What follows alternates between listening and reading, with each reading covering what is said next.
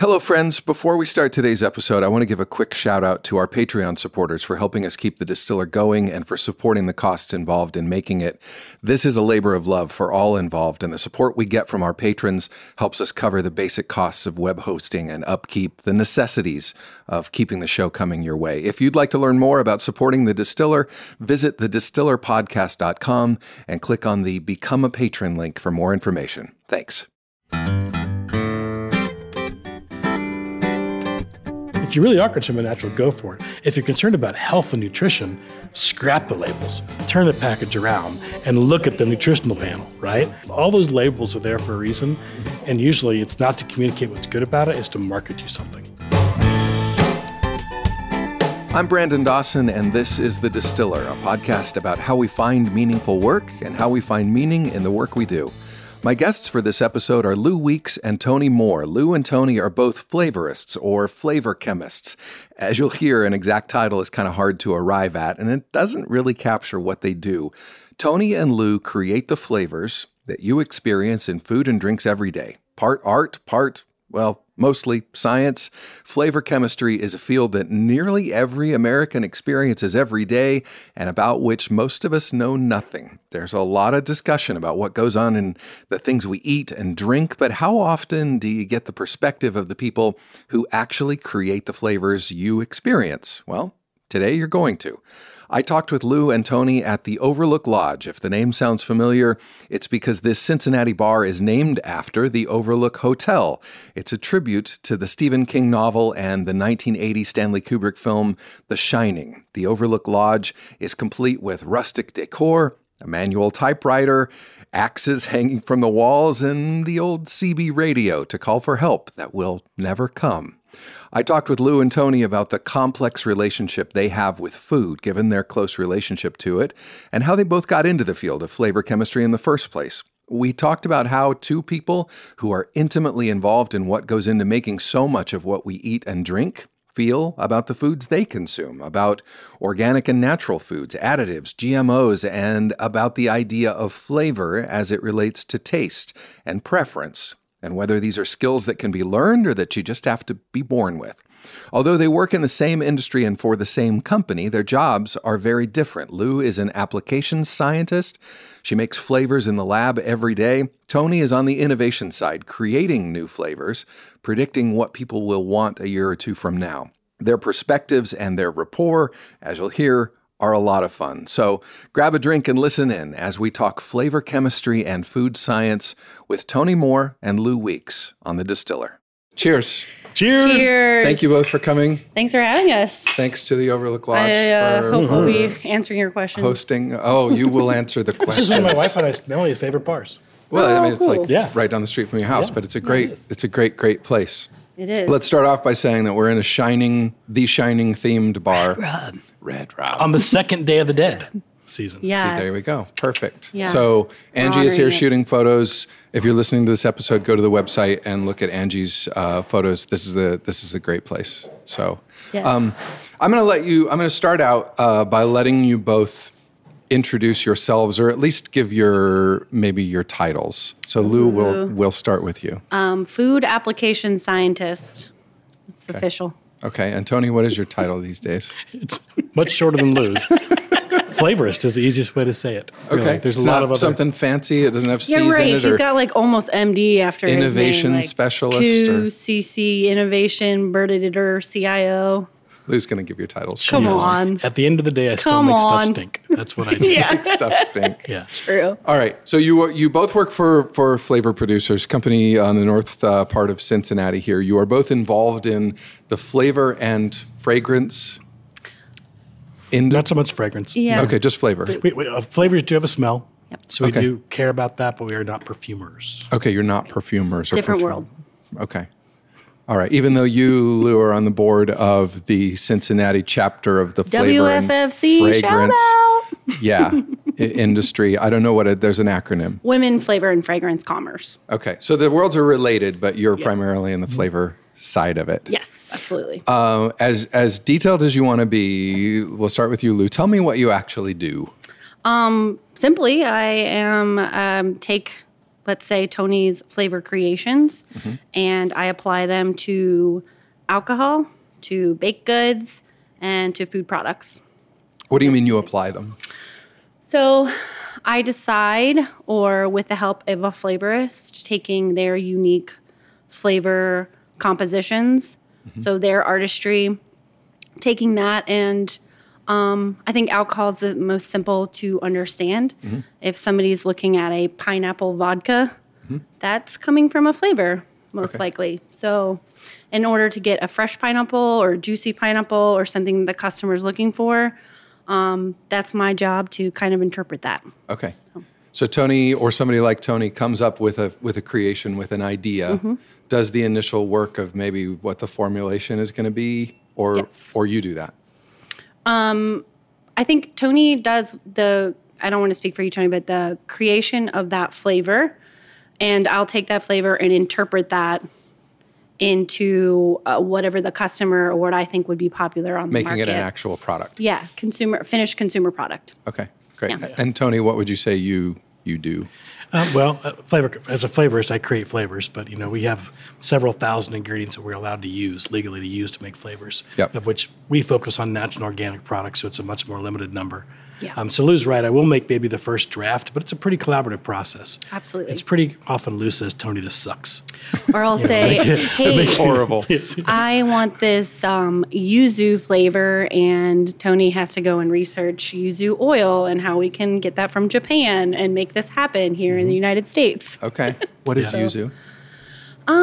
It's a very fragrant, citrus-forward, lemon, grapefruit, bergamot kind of flavor-forward citrus from Japan. Okay. So. I'm really excited. Honestly, several people have asked me, why did you start this podcast? And Tony and I have been friends for about a decade. Yeah. Most of the time when people ask me why I started this podcast, I reflect back to one of the first times you and I ever drove up to Lakeside. In a snowstorm behind a semi-truck. In a snowstorm behind a semi, white-knuckling it. And I remember, I didn't know you well, and I remember at that, asking you, I think on that trip, what you did for a living, and you said, well, I'm a flavor chemist or a flavorist. And somewhere in the back of my mind, I went, wow, that's a career I never even knew existed or never thought of. Yeah. So you are partly responsible for this podcast existing. And ever since I started the show, this is episode 45. I don't know why I haven't had you on before this, but I wanted to talk to you about this because this is one of these things that people experience the work that you guys do every day and have no idea what goes into it. So I want to talk about all the things about, you just said there are flavors you're allowed to use. I want to talk about that. I want to talk about the idea of how you talked about, citrus forward flavors, and I have many questions, but I want to start off by asking you both when you first knew that this was something that people do and how you actually got into it. Well, being the freshman in this scenario, since you guys are old buddies. Thank you. I started in culinary, worked my way through the baking world, and you went to culinary school. We're going to be a went chef. To culinary school. Thought I was going to do the chef thing. Okay. Didn't want to be a 40-year-old line chef. Went into bakery with a friend. Loved that. Did the farmers markets, and then kind of fell into a friend who was leaving Flavor Producers at the time, and she's like, hey, there's this job opening at Flavor Producers. And I said, what's that? And got there. Well, Tony interviewed me along with other flavor chemists about 5 times. They weren't sure about a girl like me coming into this world. A girl of like, which I knew, a girl like you. A There girl are like Lou. many questions behind that. Yeah, so I passed the grade, I guess, and got in there and just discovered that this was a really cool, fun way to take my knowledge from culinary and the baking side and just kind of apply it into this world that I didn't understand. Yep. And that was kind of unveiled in a way. Okay, so you started in food. You didn't start in like the chemistry side. You started in food and then get deeper. No, but very similarly, you use that background in this field. So. Yeah, I mean, I've heard people say a lot of times that especially baking is basically chemistry. Yeah. Yeah, there's baker's formulas, just like there's formulas that we work off of. Yeah. Recipes, you could call those formulas Right. too. It's just a different way of approaching it. I got to say, I just noticed that you have knives for earrings. Well, yeah. Doesn't everybody? That's a little on the nose, Lou. But I know. Well, yeah. I mean, yeah. I love I it. love knives. Anthony Bourdain's just is going for $50,000. I'm just saying, if anybody wants to get me a Christmas present, that'd be knives? great. Yeah. Yeah, that would be pretty special. His knife. His knife, his Yeah. singular. Yeah. What is it? Is it a Japanese? It's a very special. Anyway, well, let's not go on a tangent. Okay, But yeah, all right. it's a very specially honed knife from All right. the depths of the earth. That's all I'm Okay, saying. hewn from the rocks at the center of a crater. For meteorites. That's all I'm going to say. That's all I'm gonna say. Tony, how did you first know that this was a thing and that it might be a thing you wanted to do? I don't have nearly as sexy of a story as Lou does. Oh, stop it. I grew up in it. So my Yeah, you mother were worked for a born flavor in it. company. I literally spent, I was raised by a single mother, and so I spent most of my summers stomping around a creek bed behind a flavor company, and then literally grew up in it. Okay. So I never thought that I'd So do it for a Tony's starting a story with an orphanage. Okay, got it. I was born at an early age. Yeah. Okay. Might explain a lot of the tics and weird other quirks I have, right? We'll put the violins in behind, in post-production. Yeah. No, but so there was never a time that you didn't know that this is sort of where things came There was from. more of a time that, where it came from, but there was more of a time where I never thought I would do it for a living. Who grows up with something thinking that, yes, this is what I'm going to do because I grew up. Yeah. But I grew to love it. I didn't know that I was loving it, but I learned so much about it just from nepotism and just from being around it. And it took me actually being in college. Like, I never thought that I was good at math or chemistry. I was a musician. And it took one of my conductors when I couldn't understand a certain time signature to realize, like, well, what do you mean you're not good at math? You already know math. You already Right. know music. You know Music is theory. math. Exactly Yeah. right. Yep. And that's when it connected. So I had to take one elective, and for some reason I got chemistry, and the professor put it all together for me. And organic chemistry stuck. Wow. I think because it was applicable, right? You take this, and you take this, and you talk about weird things like molar energy and isotopes. And I had no idea I understood it, but it all clicked. I think because I could find something real and relative like music to apply to it. And it's a unique craft, in which it is a craft because it's equal parts art to science. I think that's what really got me. When I realized it was that, like being kind of probably naturally a bit ADHD and maybe OCD in some ways, you can That's take just saying it lightly here, folks. you can take both of those things, you know what I mean? Yeah. And then also it's something you can never perfect because it's so subjective. Right. You might think this is the most awesome yuzu flavor in the world and then find out, well, somebody thinks something differently of it. Yeah. There's something really addictive about that. So is it something that part of it, the subjectivity, do you have to have like an innate sense of flavors? Do you have to be like, I think about, and I know it's a different world, but I think about, wine tasters or coffee tasters or sommeliers or where you have this palate that do you have to have that, or can you be taught the things that you have to know in order to identify these flavors? Do you want to take this one? I mean, I do have. Yeah. We probably have a different opinion, so you go first. I think both. I think you have to be. I think you have to understand a little bit about what you perceive a flavor is and roll with it, and then you have to also take the interpretation of that flavorist's work, and almost make it commonplace sometimes for the consumer. Okay. So you have to know both worlds because I think that's what Tony taught me from the beginning was be a little opinionated, understand what you perceive as a flavor, or this in every application is different too. So you have to feel strongly about how this is going to taste in a bakery item versus an alcoholic beverage, and run with it. But then you also have to take the other side in the criticism and understand consumer products. Okay, so there's this. Yeah. Here's what I it's like. It's a push and pull. But here's what I think is consumer friendly. Consumer friendly. Sure. Yeah, yeah. Here's what the largest number of Yeah. people are probably going to consume and Yeah. enjoy. Yeah. What about you, Tony? Flavor's a big word, right? I mean, in our world, we think flavor is so easily explainable because it's a sense, but it's experience. people apply flavor to much more things than just what we taste. Makes sense, right?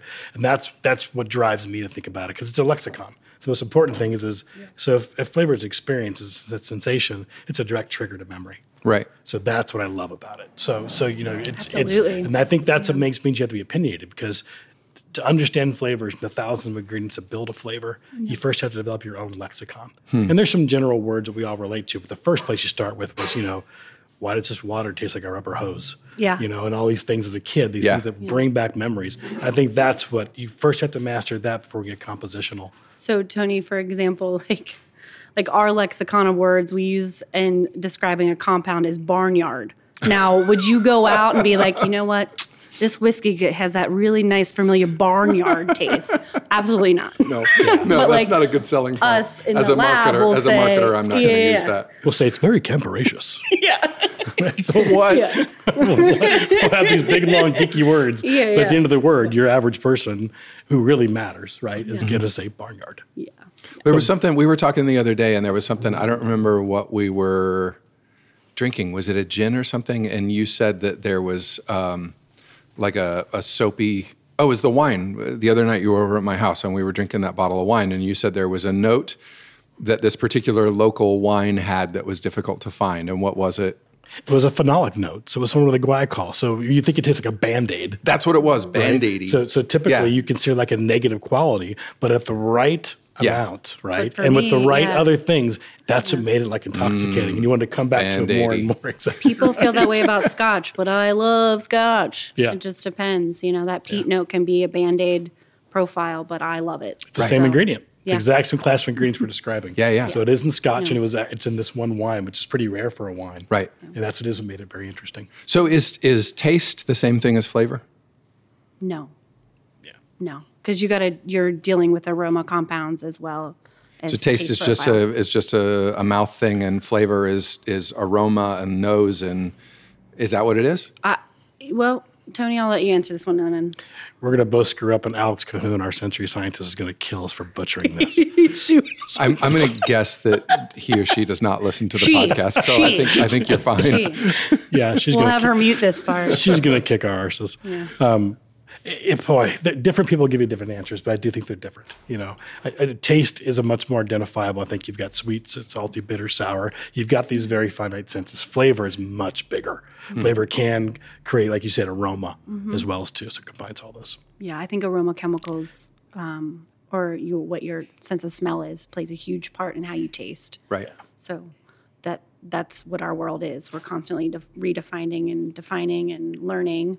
Constantly learning people's tastes and just things coming out this year, like umami. Umami would have never been in the lexicon of an average taster, let's say 10 years ago. Right. But with the influence of Asian cultures coming in and becoming part of our culture, I think for food and alcohol-wise, umami is now on the plate. Can you describe? I feel like I have a general awareness of umami. Can you describe that? If you think of a mushroom or tomato paste or anything that has like a rich fullness, some people think salty, but it's a whole other level past salt. It's just like a rich fullness. That's how I describe it. Yeah, like Butter soy sauce is probably soy sauce is the most probably the most familiar. classic umami contributor to a dish. Okay. Are there people in your world, we talked about like the things you can learn and the things that you can't. You said maybe it's kind of a balance between the two. Are there people in your world who are like the rock star flavorists? Yeah. Yeah. Who are they and what makes them? Well, female-wise, I'll say Marie Wright. I was about to count down. We're going to say the same thing. Yeah. She's a flavorist just across the river. And then Tony Moore. Male, no. I don't know. Marie Wright always seems to come up and and she's also married to a gentleman named John Wright, who is one of the authors of one of the books that we use as a reference and have used for decades. Okay. So they are certainly like a power couple in the flavor world, and rightfully so. They're both very strong, and they both probably shaped our industry. What are they great at? Ooh, I probably shouldn't have done that. Sorry. It's fine. Justin will deal with it. Sorry, It's Justin. okay. yeah. Boy. Her husband, John Wright, obviously probably the book that defines a flavor and talks about what it is to be a flavor company, what it is to be a flavor chemist. And Marie, I think, is really, everyone's going to say something different. For me, I think she's unabashedly pushed creativity into the flavorist world, where we were probably kind of the stepchildren to perfumer. Yeah. You know what I mean? Perfumers Right. probably seem a little more creative because they can start with these unknown compositions. For us in the flavor world, we always do usually have a goal, like make this taste like strawberry, make this taste like yuzu. Perfumers just have more of a compositional sense. She's pushed the boundaries of that, at least the perception of that. So I think she's very responsible for pushing creativity. But known outside of the industry, or just really a rock star? I don't within? know. I'm so insular. I don't We're know if she is or not. It's kind of funny. I don't, like I said, I wouldn't have known about this world if you had asked me 6 years ago. Right, But right. I think being a rock star in a flavor industry is like saying your band is big in Japan or something. Yeah, I like don't- Germany for sure. Yeah. I just really offended Japan. I'm really sorry. Yeah. Nobody They're the listens David to Japan. Hasselhoff of Germany. How does the work that you do and the interaction that you have with food and flavor and ingredients and all of that change? the gesture. It's the merging. I'm doing mashing motions with my hands. That's what we do. How does it change the way that you think? Do you think about like the food that you encounter every day differently than I do?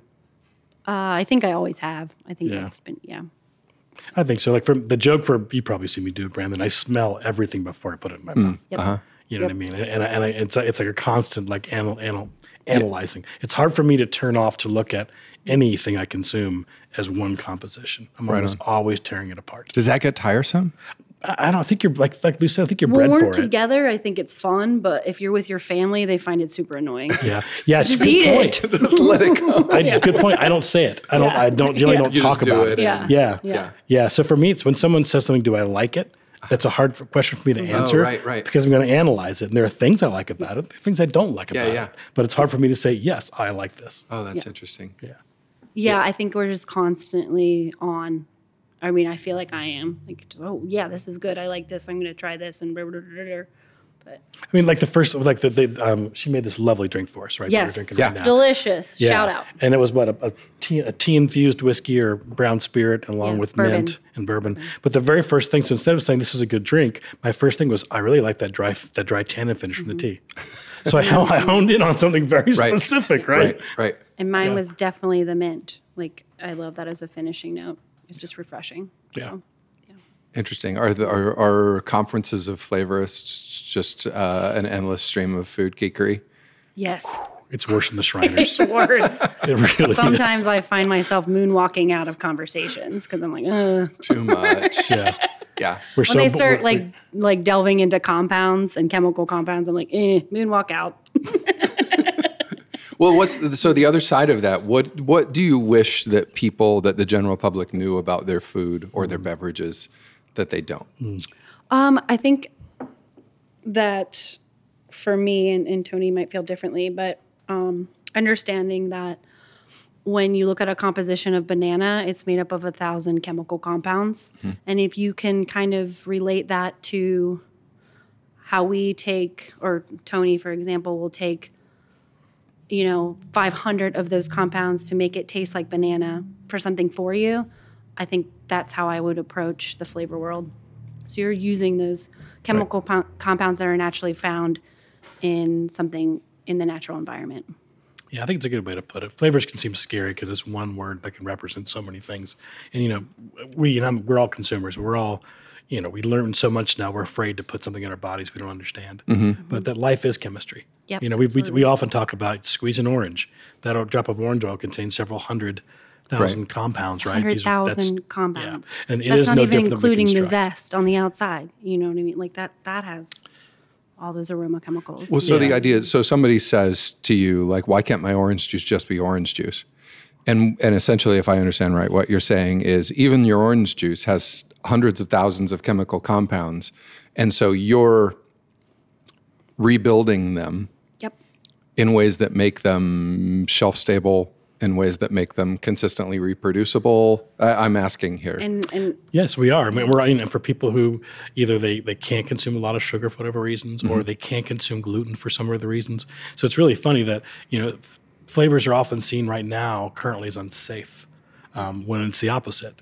Many times flavors make a lot of foods more safe for people to consume, who have maybe prone to some allergy or some dietary concern. Yeah. And flavors would allow those things to be consumed. Otherwise, it'd be boring as hell. Yeah. Well, and think of how many people we have to feed in this world, especially now. Like all flavors play a huge part into that. Yeah. So Into making foods accessible to larger numbers of people that otherwise might not be able to be produced at that scale. right. Okay. And the fun thing is that Lou and I are talking about kind of complex, we call compounded or blended flavors of ingredients. But it's nice that consumers' concern are pushing things into more cleaner, Absolutely. right? So in other words, we are finding new ways, like Lou talked about yuzu. We are finding ways to actually just extract things from the plants and still use the flavors. Doesn't make them any less complex, as we already said. Right, But because you have to build it back. exactly. Yeah. Yeah. So you got these consumer concerns, ingredients, large ingredient lists, the I don't even know if clean label consumers is a thing, but people that are reading Oh, labels. it's a thing. Okay. And they're trying to say, well, I want the smallest label that I can. What are the things that consumers are not concerned about the things that go into their foods that you as a flavorist maybe wish more attention was paid to? That's a good question. That's a good question. I can answer it simply. Like, I think people approach vanilla extract. Everybody understands what vanilla extract is. But maybe the way flavor producers approaches vanilla extract is they're putting back all those complexities, like the wood, the smoke note, the vanilla bean note through extracts, but it'll just say vanilla extract on your label. And I think that's a complexity that I think a lot of consumers might not understand. Would that be fair to say, Tony? Yeah, my mind goes to, is there anything consumers aren't concerned about now?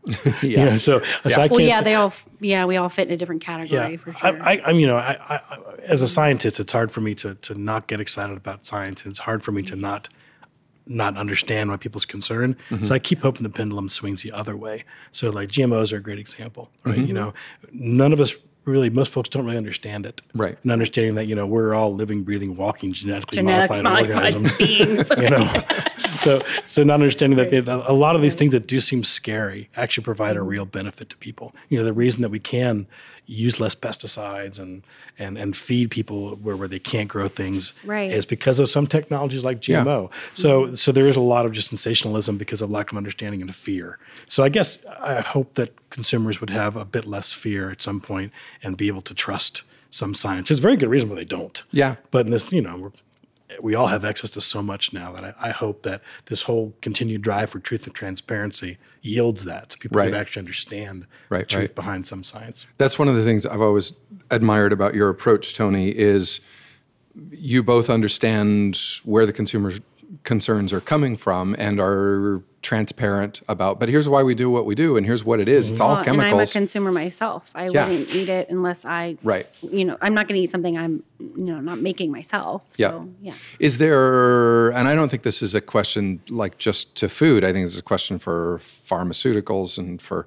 whatever. But I mean, is there ever a level? So with GMOs, for instance, the consumer concern might be phrased as, well, we don't know. We don't know what these particular modifications are going to do. We haven't seen 3 or 4 generations of consumers consuming them, and so we don't know if they're going to have an impact on the human body. Can you ever actually know that? Is there ever a point at which you can say something is truly safe, whatever that would mean, or safe for a large enough number of consumers? Or is it ultimately always a bit of a, well, we know what we know and we're going to go ahead until we know something different? Yeah, I think true is a hard label to put on it, right? Yeah. But you can infer. There's certainly a lot of scientists you can relate, and case examples you can relate, and the what if and then kind of a theory that I certainly think you can apply, and it is done pretty well. I mean, when you do think about, and food is easier to say than medicinal, which is a whole different ballgame. Yeah. But at least in foods, there's only a couple of real examples where you can say, "Whew, that was a bad idea," But it's usually not by some new chemical or something. It's usually some new technology. It's like didn't work. Didn't work, or who knew fat was good for you? Right. 5 years from now, we're going to realize how bad it is for us, right? Just like we realize, look at this, all this sugar and low fat was such bad for us. Right. So it's true is so cyclical, I think. Yeah. It depends on the diet. What diet fat you're in. But era. I do see your point, Brandon, and I also see that it is a hard leap for some folks to make with GMO. But I think that for me, my mind goes back to, as I refer, like weird GMOs. Where you can look at plant grafting. You can look at all the, GMO has been a long process. It just gets, unfortunately, things can get branded that sound really scary. Like, do you remember when like bioscience or biotech was a positive thing? Right. Right? It was seen as green, like, ooh, it's bio. Plants. Yeah. Now it's like the devil. It's awful. Right. And it is that the constant pendulum swing back and forth between we know this, we know this, we know this. Yeah. I know some of your work is I don't know, combating is the right word, but addressing consumer concerns to bring clarity Oh, sure. to what's actually happening. And I'm the first guy to admit, too, that, I've made my living addressing consumer concerns. So some of the very things that I'm banding about and complaining about have provided my income because I've had to create and provide solutions to address those consumer concerns. Even if I may find them unfounded or sometimes frivolous, it's been very profitable for me. So it's a double-edged sword, I guess. Sure. How do you, part of what you do is I think part of what you do in the industry, there's the sort of pure science about it is how would you create something, but there's the marketability aspect of it. How do you create something people actually want? And part of that is figuring out what people are going to want next before they want it. How do you do that? Trends. Trends.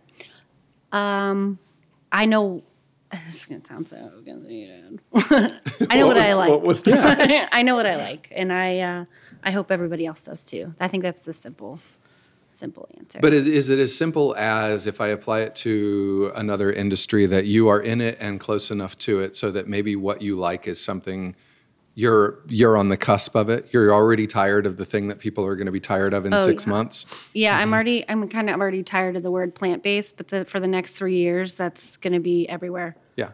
All you're going to hear is plant-based, plant-based, plant-based. But hey, like we were just speaking on before, that's what it's going to be. Right. And that's what we're going to push or help push and commercialize and be a part of. And hopefully we do it right.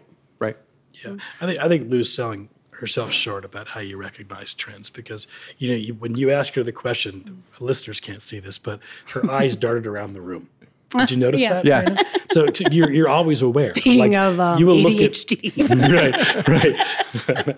But you will. But it's interesting to walk, like whether it be to have a meal with her, or a drink with her, or walk a trade show with her, that it's this constant, like just a sponge of input to feel for trends. So you're looking, I watch you create, kind of an overall drink or something. And you won't just look at like the normal sources like, Mintel or whatever sources we can look at. No. I guess, that's fair.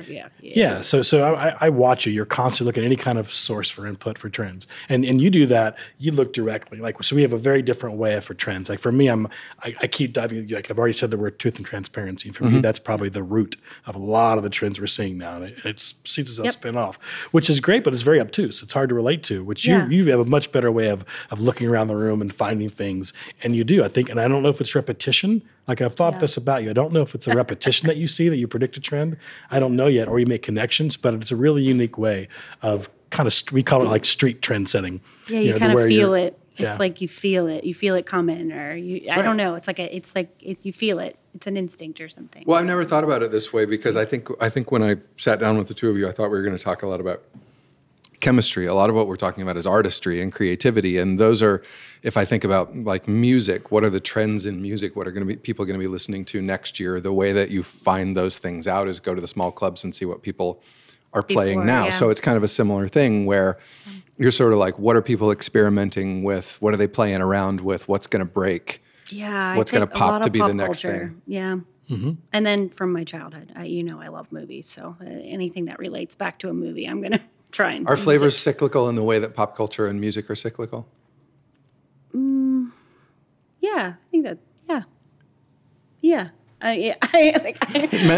Maybe not. Or Twinkie's going to come back around. That's really what I want to know. Nostalgia is a big word for us. We do have nostalgic flavors. Maybe I shouldn't say this. You might have to cut this out, but vanilla, mermaid, unicorn. They're all vanilla. So it's whatever that popular word is or what people are using. The next one will be like dragons or like, you know what I mean? A fantasy flavor. Right. That I think whatever's the insert word here of the era. Yeah, whatever we're labeling the vanilla. trend. The vanilla trend. Yeah. So you said you do it a different way. Mm-hmm. Your thing, you mentioned that you're looking at transparency and honesty and labeling. How are you thinking about innovation and trends and what's coming next? Because I think one of the things that you're known for is accurately predicting those things and Luke can tell me if I'm wrong about this, and creating them in ways that are authentic when they pop, that there they are and can be used in a number of different types of applications. Tony's background is organic, and I think he's very familiar and can sit in that very comfortably. So I think that helps him create and look at this landscape easier than a lot of other flavor chemists, if that's... Say more about that. What is having organic as his landscape allow him to do that's different from other people?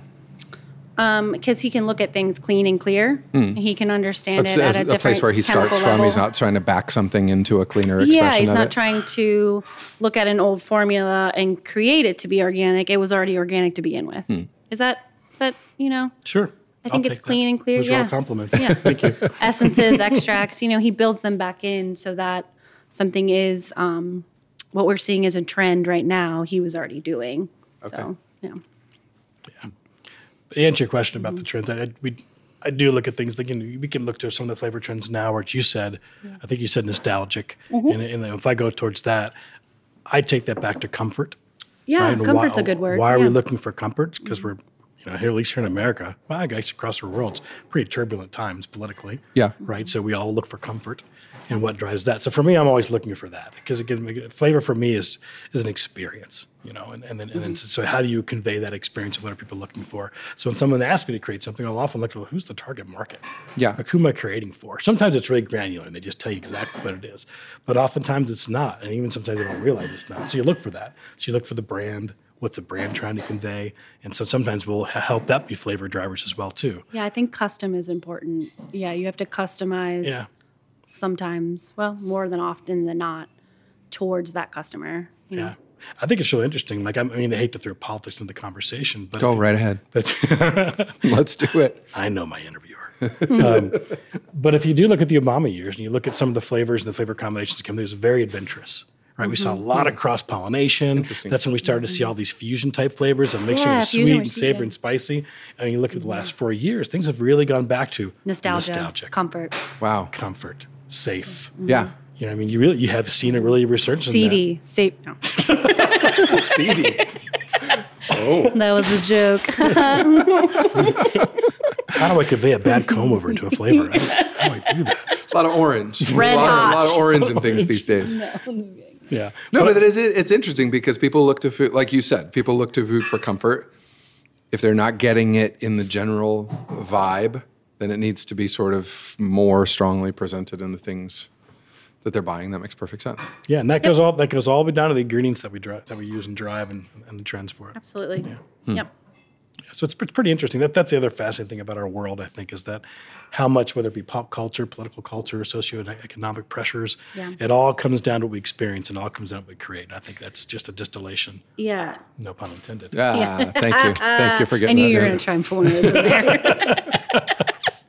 What are, for both of you, in the work that you're doing right now? So this is a general look at like the work that you do in general and how what both of you do sort of relates to each other. In the work that you're doing right now today, what are the greatest challenges to what you're doing? What are the hardest things? If there is something that sort of like keeps you up at night or that you go into work thinking, I'm not sure how I'm going to do this, what are the things that you face in your daily?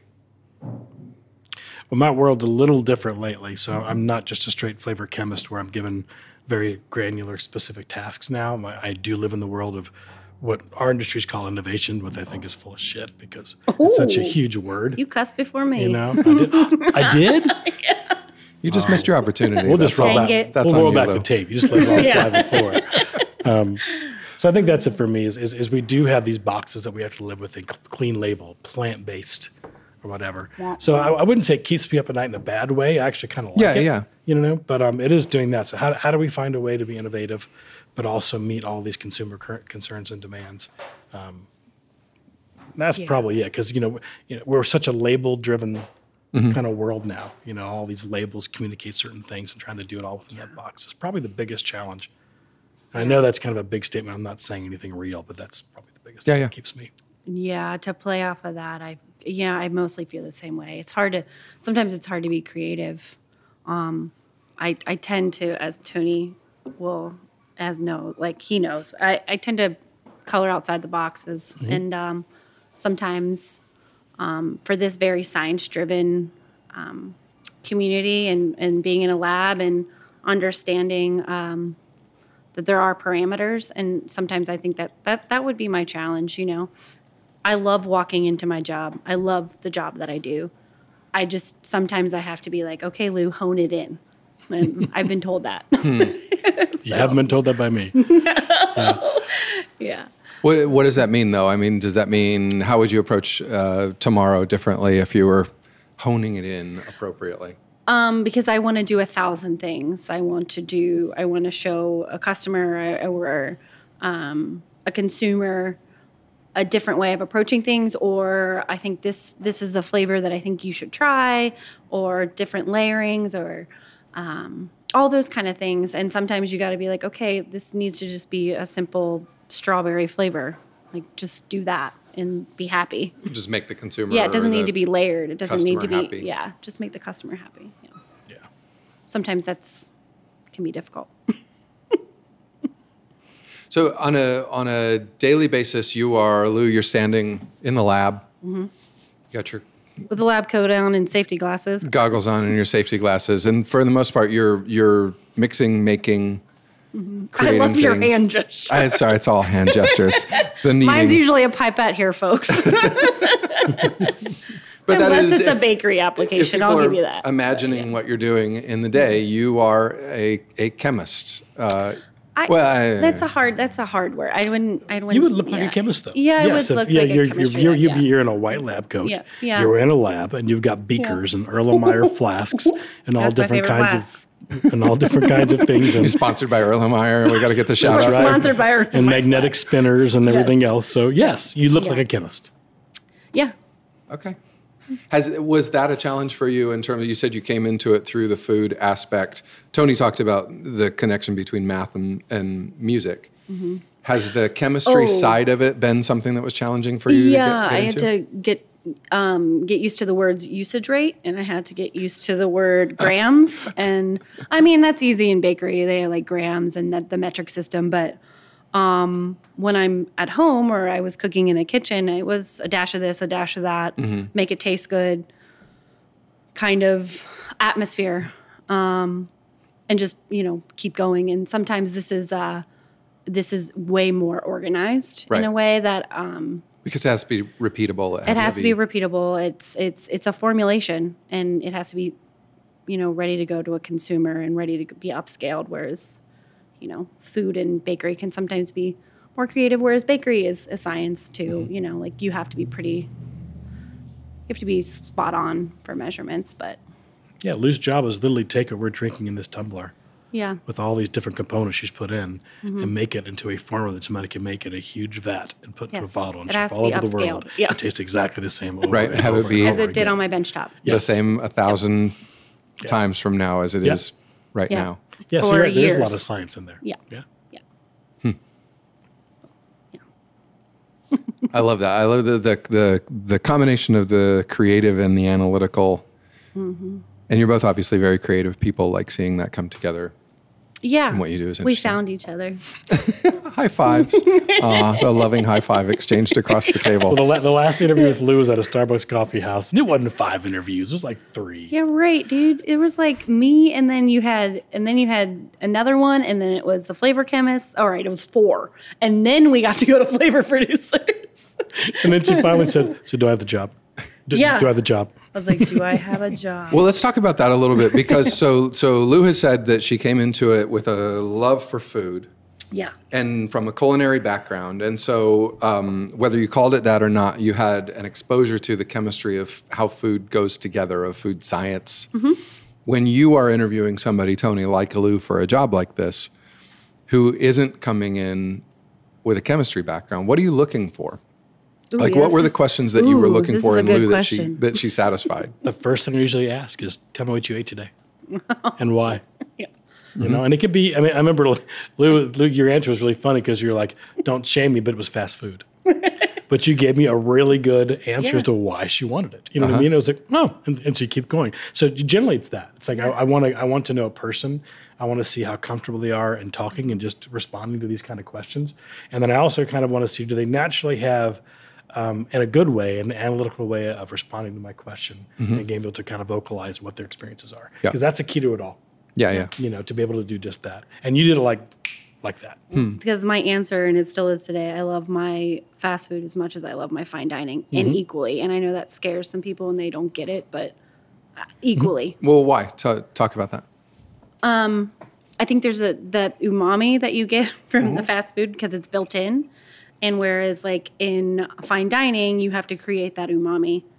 And they're both creative in their own way. What do you mean when you say it's built into the fast food? I mean, I understand like most people MSG. think. Well, right. That the salt and fat components and that make us crave fast food are there and intentional. That's the umami. That's the thing that's built in. And it's not always necessarily bad. I think it's I don't know. I don't know how to answer. I love them both. I don't know. Yeah. You have an appreciation, just like somebody might have an appreciation for, you know, abstract art and impressionist art, you know, like different times. Oil paintings versus, you can appreciate the construction of it for all its subtleties, even though it's different types. I love a lot. I think that helps too. There's a lot that I love in cultures and, you know, food and art and movies and books and yada yada. You're an enthusiast. Yeah. Well, I think a guy who's been able to experience a lot of your compositions, I think what you get from it is you've identified that one common thing in kind of fast food is addictiveness, right? They have kind of found that magic combination. I think you said it, sugar, salt, and fat. Yum. Right? And I think that you've right. I don't think you've realized it, but in all your in most of your combinations, you will find a way to make it interesting and addictive. Yeah, there has to be a level.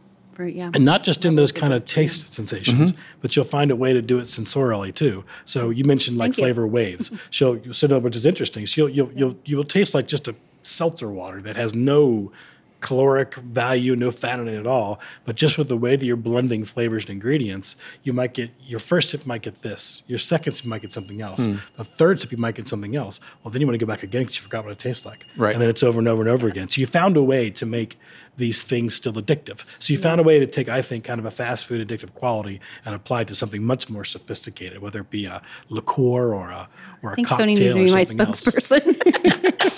It's so much more elegant than I am. But yeah, for sure. What's something recently that you have tasted, food or beverage or whatever, that you, with that approach to it, has really blown your mind? That if somebody's listening now and they say, I'm listening from a flavorist's point of view and I want to go out and think about my food in a different way, let the how can you begin. Guide them into an experience of something that they can go find this on the shelf or at a restaurant and remember, oh, they told me that these would be the waves or that this would be the experience they had? Anything? You go first. Me or you? You go first. Me? Well, I was trying to talk you into going there to get this afterwards. So I think it's this whole trend of people recognizing that bitter's not always bad. Yeah. And I know that's a commonality we share, Brandon. Yep. But it's finding its way into common culture now. You know, and they're blending sweet and bitter to get this kind of dry palate.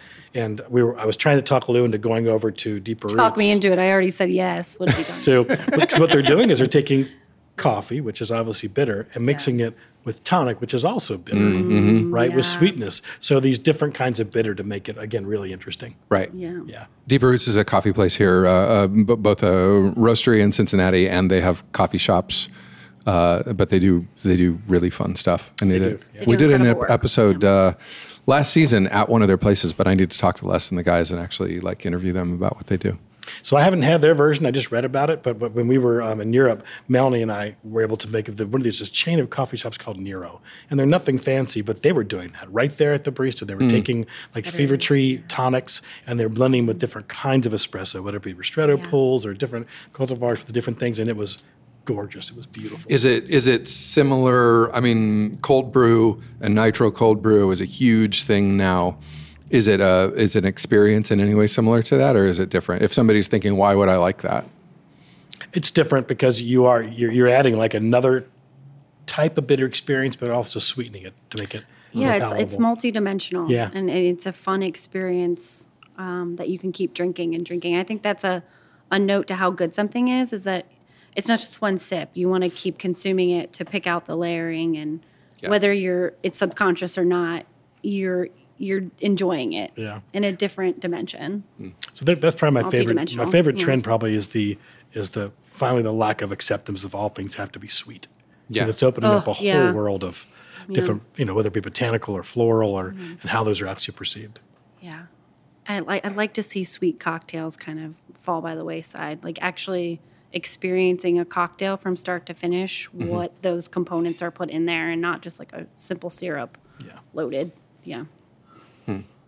If somebody was saying, this is interesting, I've had a love for food, I didn't know this was a thing, maybe this is a thing I could do for a living, how would they, wherever they are, start to think about, we talked about your route to a career in flavors. Is that a typical route? Like, how would somebody start to get involved? You mean in the flavor industry? Yeah. Well, first of all, you're only talking about 2 jobs in the flavor industry. Right? I don't care about any of the others. Any of the jobs.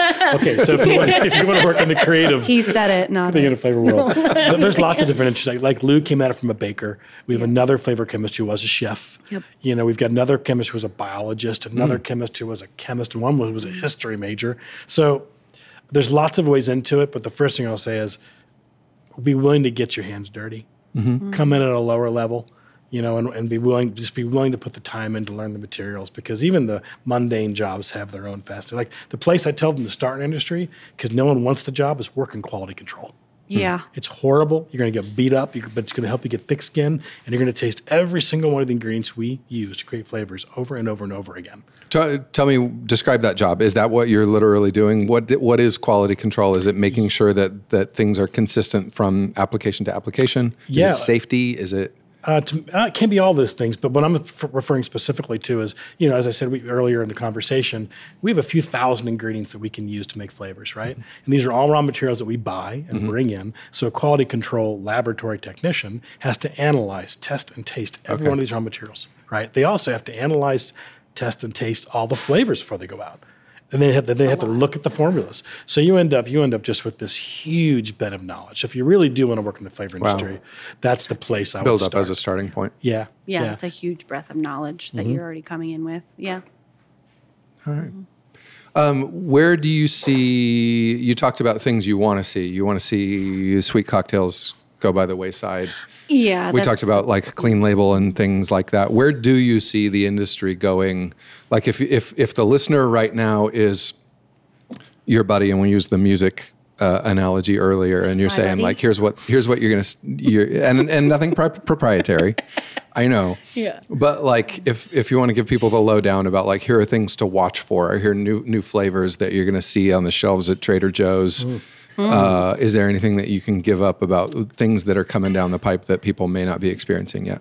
I think pumpkin spice. Yeah. Sorry. Halloween was yesterday. That's over. That's right. Nobody's ever tasted that before. No. So I think that's going to be a new hit. No. Yeah, that new little chain called Starbucks. Yeah, really select. What's the first flavor that comes to your mind, savory. though? So something like, what's the very first flavor that comes to your mind? I always think savory immediately. Like I love rosemary. I love rosemary to have its heyday, and then mix that with the citrus profile. Any new citrus, tangelo, pomelo. In what sort of an application, to use your word, in a drink? Tonics would be fun. I think we mentioned that earlier. Okay. Something where you're still kind of seeing that water. But what's the next water? What's the next seltzer? What's the next, Tony had mentioned bitters. I think tonic is a way to go. And you guys had played around with hops for a while. We did. I think hops would be cool to see. Yeah. In different applications. So yeah, savory bitter. That's where I. Cool. And you just mentioned a combination. So you took something that's recognizable like a citrus, but something that's a little more maybe unrecognizable about that citrus, Yeah. and then blending it something that's not citrusy like a spice or savory, right? Yeah, I did it and didn't notice it. Sorry. Yeah, that's That's what you do. Yeah. but like for you and I, we think that's commonplace now. But I think you're right. I think we are starting to see those kind of combinations Come up. Yeah. Yep. more and more. Yeah. Last question for both of you. From the position, we talked a little bit about consumer concerns. If somebody's listening to this and they're saying, okay, I've been really concerned about labels and I've been really concerned about ingredients and I don't eat anything that's not organic or natural. And you're saying everything is chemicals. Yep. On some level. What can somebody who is increasingly coming at food from a fearful point of view, and this is a big question, but is there anything that you can say, here are things that you can learn or pay attention to, or orientations that you can have for your food that can allow you to still eat healthily and not be motivated by fear? Sure. Well, first, to give kind of a flavor industry PSA, I'll say that of all the things we eat, the ingredients that go in flavors are probably the most tested of all the safe. things that we use, and probably the most safest things. Yeah. They also are the thing that contribute no nutritional value to the product you're eating. That's the funny thing, because there's such a low levels. Yeah. So I wouldn't be fearful of flavors. But I would be fearful about truth in labeling. It's getting better and better. Yeah. But there's so many things that masquerade as calories, which we're concerned about, or masquerade as allergens. I think that's probably the thing we're concerned about. Again, that's a very selfish PSA.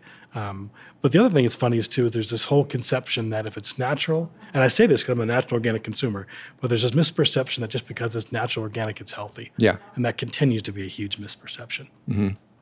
Yeah, well, what is something, and I want to hear your answer to the question too, Lou, but what is something that you can look for? If natural is not a label that has consistent meaning, are there labels out there that actually have meaning, that if a consumer is looking for something that they think means natural, that they can pay attention to? Yeah, but I think it depends on what you care about. Yeah. Like if you're really concerned about the environment, right? Buy organic. Because organic is not necessarily a health movement; it's an environmental movement, right? So if that's your concern, look for that label. So make sure the labels actually match what your interests or concerns are about. Right on. If you really are concerned about natural, go for it. If you're concerned about health and nutrition, scrap the labels. Turn the package around And look at the look at the ingredient nutritional statement. panel, Yeah. right? So it all depends on what you're really concerned about. Gotcha.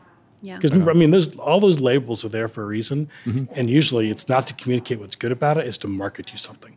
Yeah. I think that's kind of an important thing to remember. Like the non-GMO Project Verified group, right? Everyone looks for the butterflies. This thing's non-GMO. It's not even government regulated. It is a for-profit organization. It's a marketing symbol. It's a marketing symbol, right? Interesting. And they change their laws regularly. So maybe that's one of the biggest specific things is find out if the labels that you're looking at are driven by for-profit groups. Yeah. Yeah. Turn your package around. I think Yeah. that's what Tony just said. Turn your Yep. package around and look at the ingredient statement Right on. and then nutritional panel. Cool. Super interesting. Thank you both. Really, really, really love it. We find it interesting. Good. Everyone's like, damn, that was boring. Boring. I had to wake both of you up a couple of times during it. No, thank you. I really appreciate it. And it's something what you do. There aren't very many things that I can say. I interview people on this show that people engage with it every single day Yeah, it's in everything in an you unconscious eat way. and drink. Yeah. Do you, I guess maybe one more question. Like, do you feel that as a responsibility? Absolutely. Yeah. Yeah, I think so. I mean, it is a responsibility because you want to create good experiences for people. Yep. A lot of times the stuff that we're asked to flavor doesn't taste good because it's generally healthy in our specific world. Protein. So it is a responsibility. Try to make these things good for you. Actually taste good. Protein. Pea protein. Pea protein. Yeah. Oh, I love me some pea protein. I got pockets full of it. Pea protein bars. Can those go away forever? Thank you both. I really appreciate it, and it's an area of curiosity that I knew a little bit about, and I know more, and hopefully other people do too. So, Thank cheers you. again. Cheers. Thank you. Really appreciate it. This episode of The Distiller was recorded live at the Overlook Lodge, located at 6083 Montgomery Road in Cincinnati's Pleasant Ridge neighborhood. Based on Stephen King's novel and the subsequent film, The Shining, the Overlook Lodge offers unique Shining-themed cocktails and decor that hopefully won't keep you on the edge of your seat Thanks to GM Heather Lynn Stickle and the staff of the Overlook Lodge for letting us invade for a little while, and of course, for the wonderful cocktails. And thanks again to Tony Moore and Lou Weeks of Flavor Producers here in Cincinnati for sharing their experience, their expertise, and their stories with us. You can check out photos of our time together, including, of course, the setting at the Overlook Lodge. Photos by the amazing Angie Lipscomb, along with links and more information, are on our website at thedistillerpodcast.com. And of course, stop by the Overlook Lodge and tell them you heard it on The Distiller when you do. The Distiller is produced, recorded, and hosted by me, Brandon Dawson. Our show is mixed and edited by Justin Golden. Logos by Scott Ryan, design, video work by Mike Helm of Minute Moments Pictures. You can find The Distiller wherever you listen to podcasts, and of course you can listen and download every episode at thedistillerpodcast.com, where you'll find links, photos of the guests, and a map of all of our show locations. If you liked this episode, tell somebody about it. Follow, like, and share our posts on Facebook, Twitter, and Instagram. And again, if you want to help us make more of these episodes, just click the Become a Patron button on our website for more information. Thank you so much to our Patreon subscribers for helping us get the word out. Finally, please take a second to rate and review The Distiller wherever you listen. Until next time, I'm Brandon Dawson, and thanks for listening to The Distiller. Bye-bye.